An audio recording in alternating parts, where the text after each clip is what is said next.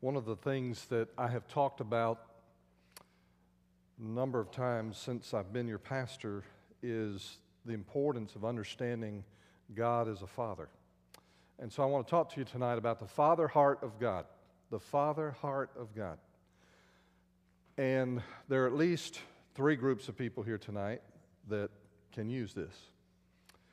The one that I'm probably speaking to most directly would be that person who, for whatever reason, has great difficulty imagining what it means for God to be a father. Because, for whatever reason, your idea of a father is broken. And what your earthly father was intended to do by God, he was not able to do for whatever reason. Maybe he was absent. Maybe he passed away when you were young. Maybe there was a divorce or separation, or in worst case, he was abusive. And because of that, when you hear that God is a father, something in you reacts to that. And that's not a great picture for you. What's important for you to do is to understand that that's a real issue. And it's a real roadblock in your ability to experience God as He wants to reveal Himself to you. And so across 35 years of ministry, I've run into individuals again and again and again who have great difficulty relating to God as Father because they're projecting onto God some of the characteristics of their earthly father. And so I'm speaking to you. Second person I would be speaking tonight would be the fathers who are here.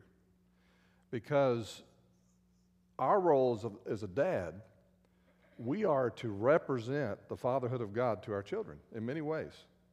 And so He is our model for what it is to be a father. And to help our children begin to form the idea that a father is a good thing, and that as they grow up and they discover God as a father, that they can just simply, and Lord willing, easily transfer their experience with us to their relationship to God. And so it's a real challenge, dads, and it's an absolutely impossible one to achieve unless your heart is after the heart of God, who is a father. And I talk about this tonight because Jesus, of all the ways He could have revealed God to us, He was God in the flesh, and He could have revealed God to us in many different ways. In the Old Testament, He is revealed in many different ways. But the primary way that Jesus revealed God was as Father. And He did it so clearly, it was so striking. He was actually accused of blasphemy because He did it so much in the way He did it. The third group of people that I'm speaking to tonight are those individuals that are going to run into somebody this week who desperately needs to understand that God loves them like a father. And you're going to have the opportunity to share with them and to encourage them from God's Word because of our time spent together this evening, okay? So this is a very simple Bible study, and it's one that I developed for myself years ago, and I find myself turning back to these passages of Scripture on many occasions in my prayer time as I worship the Lord and talk to Him. So let's talk about the Father heart of God. First of all, at the end of the Old Testament, we read this passage of Scripture, and these are just things you may want to jot down. Malachi 4, verses 5 and 6. Behold, I will send you Elijah the prophet before the coming of the great and dreadful day of the Lord. And he will turn the hearts of the fathers to the children, and the hearts of the children to their fathers, lest I come and strike the earth with a curse. And of course, that's a prophecy, at least concerning John the Baptist and part of his ministry. And so that relationship of father to children is a vital concern to our Heavenly Father. When we talk about the role of fathers in the lives of their children, it's a vital relationship. The engagement of fathers, the research that's been done over and over again has shown that if fathers are not engaged with their children, the results are catastrophic, typically on those kids. And so they need someone in their life who is like a father, either a father, grandfather, uncle, a male figure who is like a father. But without the engagement of a father or father figure, they're 5 times more likely to live in poverty, 2 times more likely to drop out of school, 10 times more likely to be a juvenile offender. Girls run the risk of 5 times more than the average girl of teen pregnancy. and there's a higher risk of drug and alcohol abuse. So when the Lord is putting a nation back together, when He's putting a church back together, when He's putting a community back together, when we think of revival, when we think of spiritual awakening, one of the things God does is He begins to deal with dads, with fathers, and He begins to communicate to those fathers something of His heart. So I want to share with you tonight 6 characteristics of the father heart of God. We're going to move through this quickly. I'm just going to share with you a simple statement. Here's the first one. He is moved by the desires and needs of His child. God's heart is moved by the desires and needs of His child. Now, this is true of God, and it should be true of us as fathers, those who are dads here, that when we recognize the desires and needs of our kids, that it moves us. There's something visceral, that it affects us. We feel something deep inside. In Matthew's Gospel, chapter 7, this is during the Sermon on the Mount, Jesus, teaching on prayer, says this, "Ask, and it will be given to you. Seek, and you will find. Knock, and it will be open to you." Now, who's doing the giving? Who's helping find? Who's opening the door? Who's doing the other end of it? If I'm asking, seeking, and knocking, who's responding? The Father. "For everyone who asks receives, and he who seeks finds, and to him who knocks it will be opened. Or what man is there among you?" So this is Jesus. Listen. "If his son asks for bread, will give him a stone, or if he asks for a fish, will he give him a serpent? If you then, being evil, know how to give good gifts to your children, how much more will your Father who is in heaven give good gifts to those who ask Him?" And so He is not like a father. He's the model father when a child comes to Him. And He knows your dreams. He knows your hopes. He knows your aspirations. And He cares about it. I had 6 children in my house. Please, Daddy. Please, Daddy. Please, Daddy. Please, Daddy. Please, Daddy. Please, Daddy. Not from 1, but from 6. Now, that'll run you to death. But His mercies, when we come to Him as His children, His love for us is eternal. It is endless. It is overflowing. He deeply cares about your heart. And so when you automatically assume He doesn't care, that may say more about you than it is about Him. His heart is so tender towards you. When this comes home, it can be overwhelming when it becomes real to you. But I want to suggest to you very strongly that if you don't understand this, if this isn't real to you, especially if you're a man, you need to spend some time on this passage of Scripture. How much more will your Father, who is in heaven, give good things to those who ask Him? Second characteristic of the father heart of God, He values His child. He values His child. Now, as earthly parents, we value our children. We do anything for them. We lay down our lives for them. He values His children too. In Matthew chapter 10, verse 29, Jesus said, "Are not 2 sparrows sold for a copper coin? And not one of them falls to the ground apart from your Father's will." He knows. He knows. But the very hairs of your head are all numbered. It didn't say all the feathers were numbered. I imagine He knows what those are too. But the very hairs of your head are all numbered. I'm making it easier for Him. You have to think about that. "Do not fear, therefore, you are of more value than many sparrows." So if every little creature on the planet, if He knows what's happening to that animal, if He knows what's happening to that bird, He's intimately aware. A little bird flies across in front of you, you don't think twice about it. The Father knows all about that creature. And if He knows about that creature, and you are much more valued to Him than that creature, He wants you to know that you're valuable to Him. When I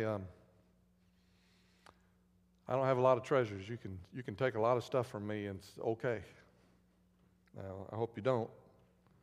But you can take my stuff at the house. Now, Gail may give you a good fight for it. You can burn it down. Don't please get any ideas. But if you go back in the office, I've got a library back there that has, I can remember the very first Bible that I had, it's back there. The very first study Bible I had, it's back there. And then as I began to study the books that most influenced me, where God spoke to me the most, they're back there. And over the years, I've given away books. I've given away hundreds and hundreds of books. I really have. I've culled out books out of my library, said, I'm not going to read that. That's not of great value to me. I've culled that out. But right now, if you and I go back there, you go with me. You say, Don, do you have a good book on X, Y, Z, whatever it is? And I say, I sure do. And I can walk right over to the shelf and show you where it is. They're not indexed. They're not labeled. There's no Dewey Decimal. It's right here. I know where they are. Now, occasionally I forget. It happens. And I'll have to stand there and stare at the wall for a while. Sometimes I look like I'm looking at the wall, and I'm just going through my brain. Where did I put it? Where did I put it? I know where it is. Why? Because they're valuable to me. They have some value to me. And if I know where those silly books are that are of value to me, don't you know He knows everything about you? You're worth to Him.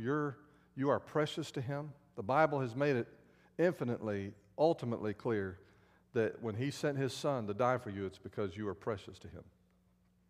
Number 3, He is a reliable and trusted source of guidance for His child.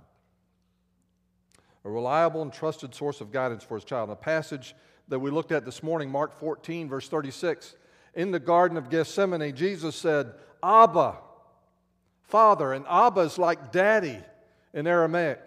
Abba, Father, all things are possible for you. Take this cup away from me. Nevertheless, not what I will, but what you will. Now, He wants you to trust Him. We talked about that this morning. Your faith is like gold to us.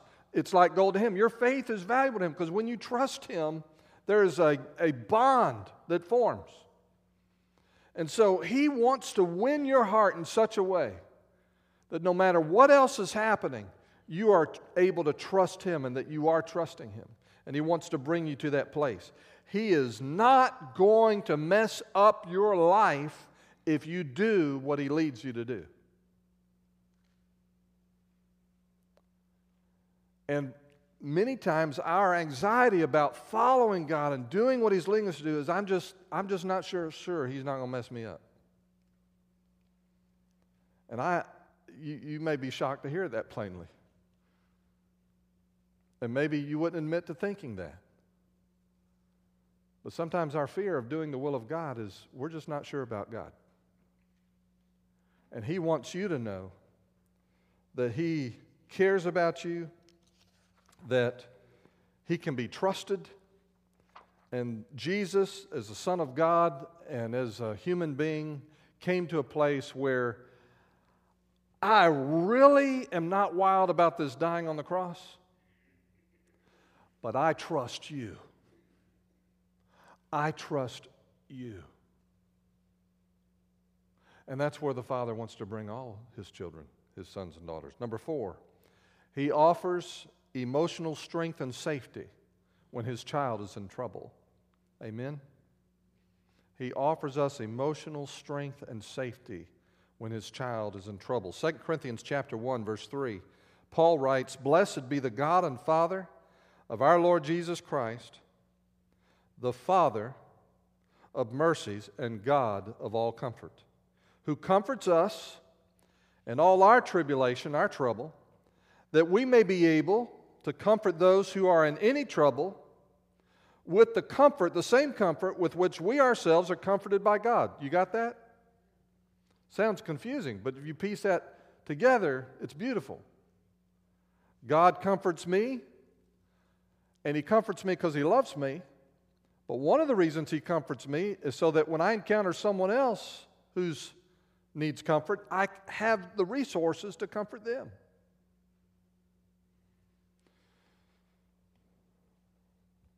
When you are troubled, when you are upset, when you are worried, when you are afraid, when you are anxious, I'm sure somewhere in the back of your mind you've got an image of Don Pusick saying you ought not be afraid. But can I ask you to just forget that one for a while? Forget that preacher and what they say. All those preachers that tell you ought not be afraid, being afraid of anything but God is a sin. I mean, you got all that going on. I shouldn't be anxious. I know they told me, they preached at me for years, I shouldn't worry. Listen, let me give you a whole different approach to that. If you are weighed down with anxiety, worry, trouble, fear, let me tell you what your first job is. It's not to feel guilty. Your first job is to go to Him and to stay there until it goes away.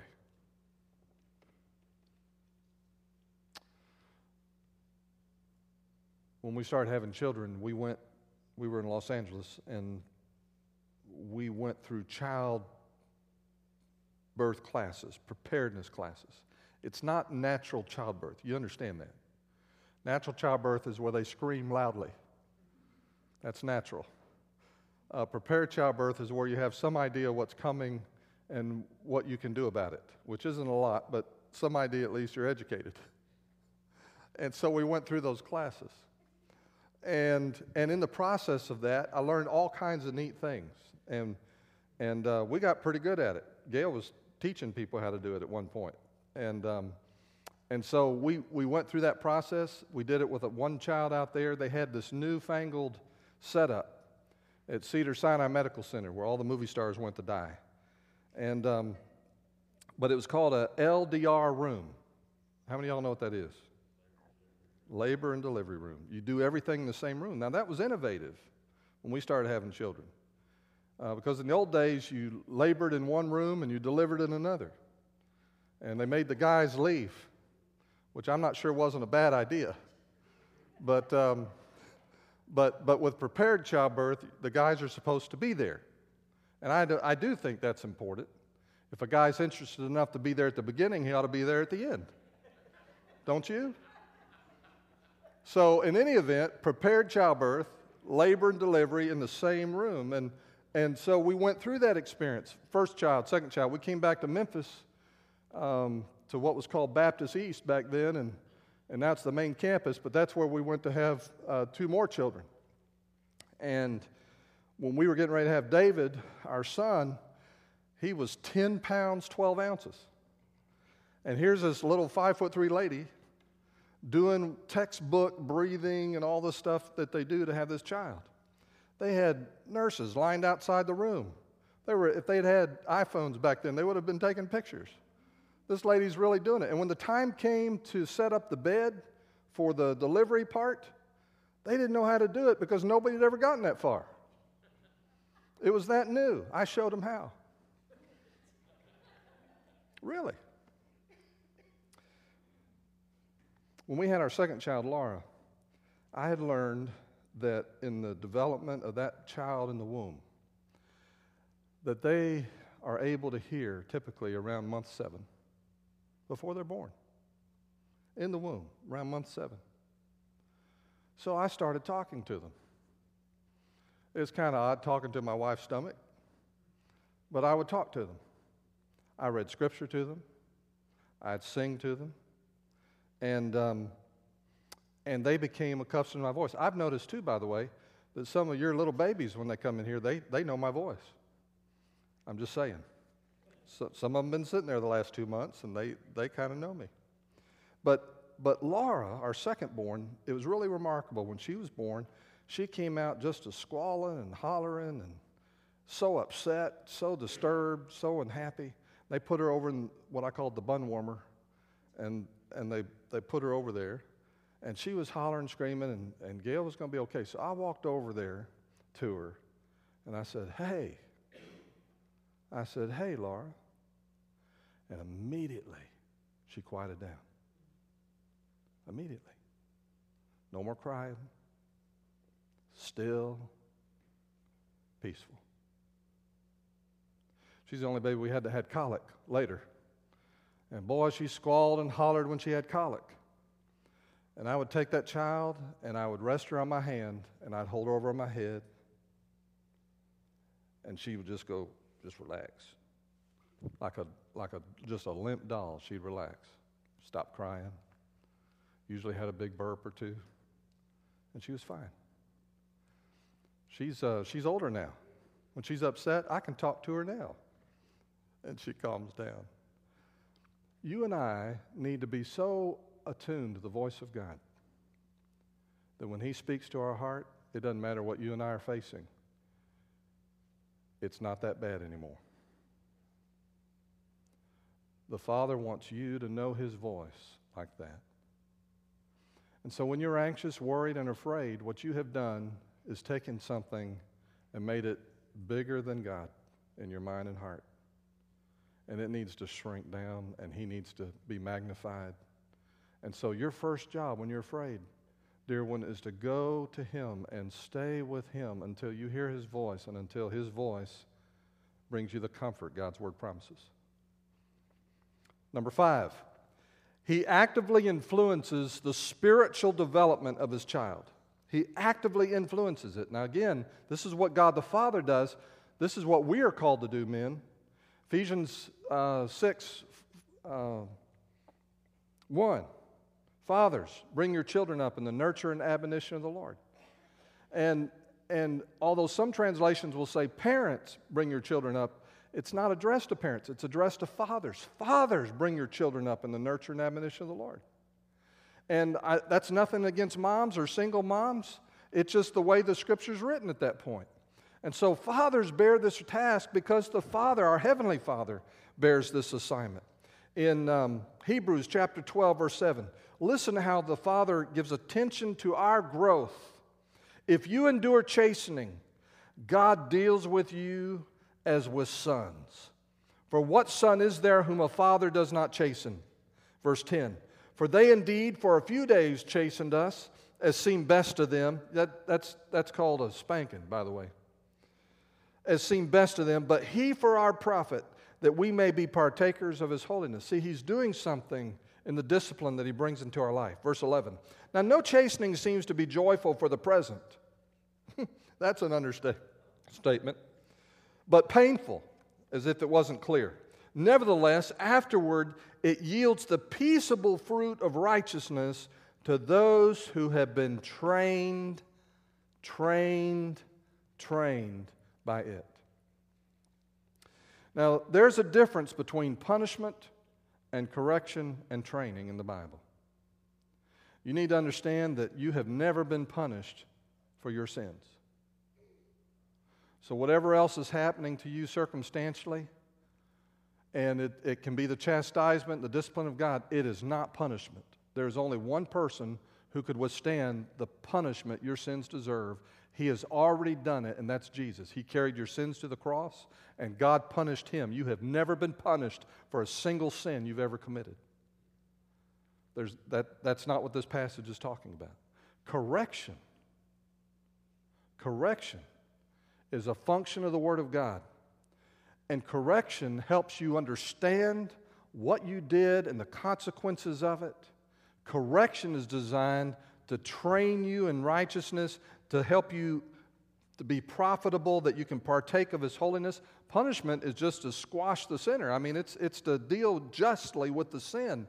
That's not what correction is. Correction is to grow you as a man of God, to grow you as a woman of God. And then this word training, whereas correction instills wisdom and understanding, training, it becomes part of your life. It becomes a habit. And God's desire is that being like Him, following Him, listening to Him, seeking Him, becomes a habit of life. And that's what He does with you and me as a father. He doesn't leave you alone. You know, some of you are working hard to grow in Christ, and I bless God for it and don't stop. Some of you study His Word. Some of you are seeking to grow as men and women, and you want to be like Him. You want to grow in righteousness. Don't stop. But listen, God is doing far more to change you than you are yourself. His Holy Spirit in you is at work, and He is changing you in ways that you cannot fully understand on this side of heaven. He is changing your desires. He is changing your pursuit, what your pleasures. He's changing you from the inside out. He is at work. So the idea is that he puts us typically in circumstances that are designed to train us and to change us. When you read about Job and Satan's attacks on Job and his belongings and his family and his things, there is this objective in the heart of God that Job pass the test, that Job be tested and proven to be his son. One of my favorite passages, if you want to just jot it down, I'm going to read it to you. And I have mentioned it before, but I want to pause for just a moment and talk about it. And I want you to hear or maybe visualize how God chastens or disciplines us through circumstances. I saw this a couple years ago, and I have not been able to get it out of my mind. 1 Samuel chapter 30, the first 6 verses. Just listen. 1 Samuel 30, first 6 verses. David and his men, this is before he's a king. He is on the run from Saul. He is raiding the enemies of Israel under the guise of being a partner with the Philistines. It's all a ruse. And in 1 Samuel 30, verse 1, it says, "Now when David and his men came to Ziklag on the third day, the Amalekites had made a raid against the Negeb and against Ziklag. They had overcome Ziklag and burned it with fire and taken captive the women and all who were in it, both small and great. They killed no one, but carried them off and went their way." That's David's family. And those are the families of all of his men and all their stuff. It's been carried away. "And when David and his men came to the city, they found it burned with fire and their wives and sons and daughters taken captive. Then David and the people who were with him raised their voices and wept until they had no more strength to weep." Do you think that was a bad day? They wept until they had no more strength to weep. David's 2 wives also had been taken captive. Ahinoam of Jezreel and Abigail, the widow of Nabal of Carmel. And David was greatly distressed, for the people spoke of stoning him, because all the people were bitter in soul, each for his sons and daughters. So not only has David lost his family, his sons and daughters, and they've lost their wives and sons and daughters, but now the people are so unhappy with him that they're ready to stone him.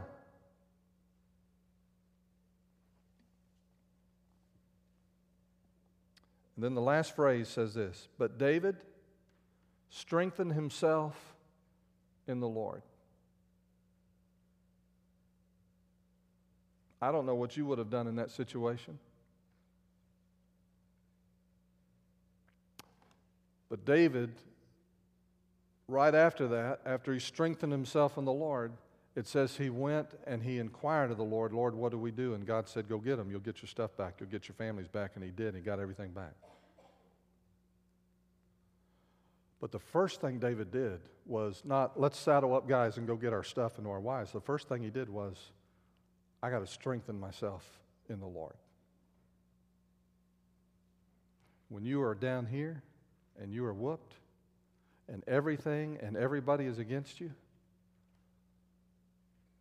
you and I have got to learn how to strengthen ourselves in the Lord. How to go where my Father is and be where my Father is and be alone with Him and being strengthened by that encounter, so that then I can get back up and do what I got to do next. Have you ever strengthened yourself in the Lord? The Father knew that circumstance was going to happen. The Father knew that the wives and children were being carried off. The Father knew this horrendous day was coming in David's life, and the Father let it happen.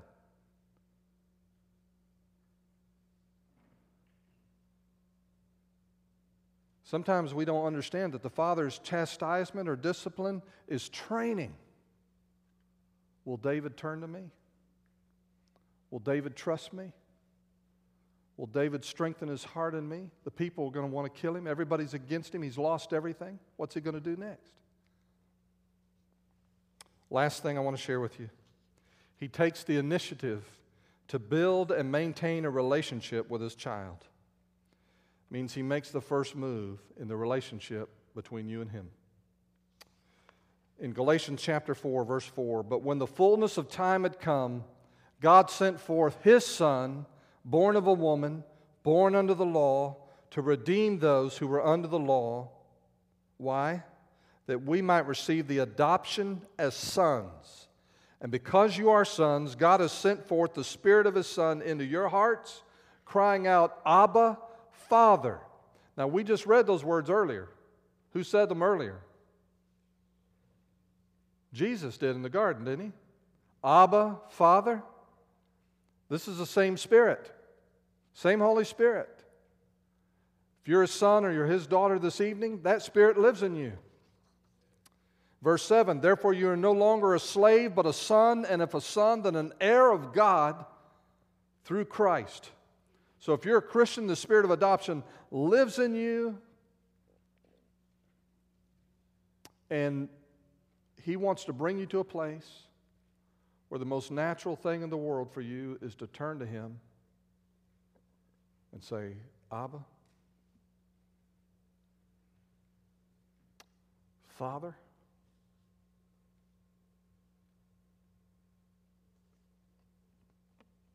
It's a relationship He seeks from you.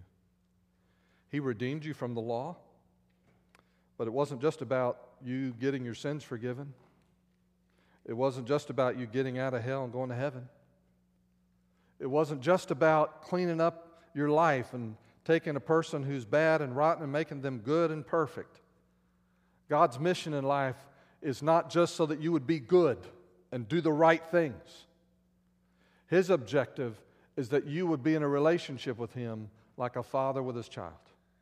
That's what He wants most from you tonight. That's what He truly wants most from each of us, is that we would be like children with their Father. As you and I go through our weeks, I know how easy it is to get busy and to forget that my Father loves me, and as I start my day, in my day, go through my day, He wants me to walk with Him. He said, you're never alone. I'll always be with you. I'm not like a father who abandons you or who abandoned you. I am always there. He taught us to pray in such a way. We talked about this last Sunday night. When you pray, Jesus said, do it this way. Go into your room, close the door, and your Father, who sees in the secret place, will reward you openly. And we understand from our standpoint, I need answers to prayer, and I need to pray, and I ought to do all of that. But do you realize that what that passage is saying in Matthew 6 is that the Father wants to be alone with me? The Father wants to be alone with you. And He wants you to enjoy Him, and He wants to enjoy you.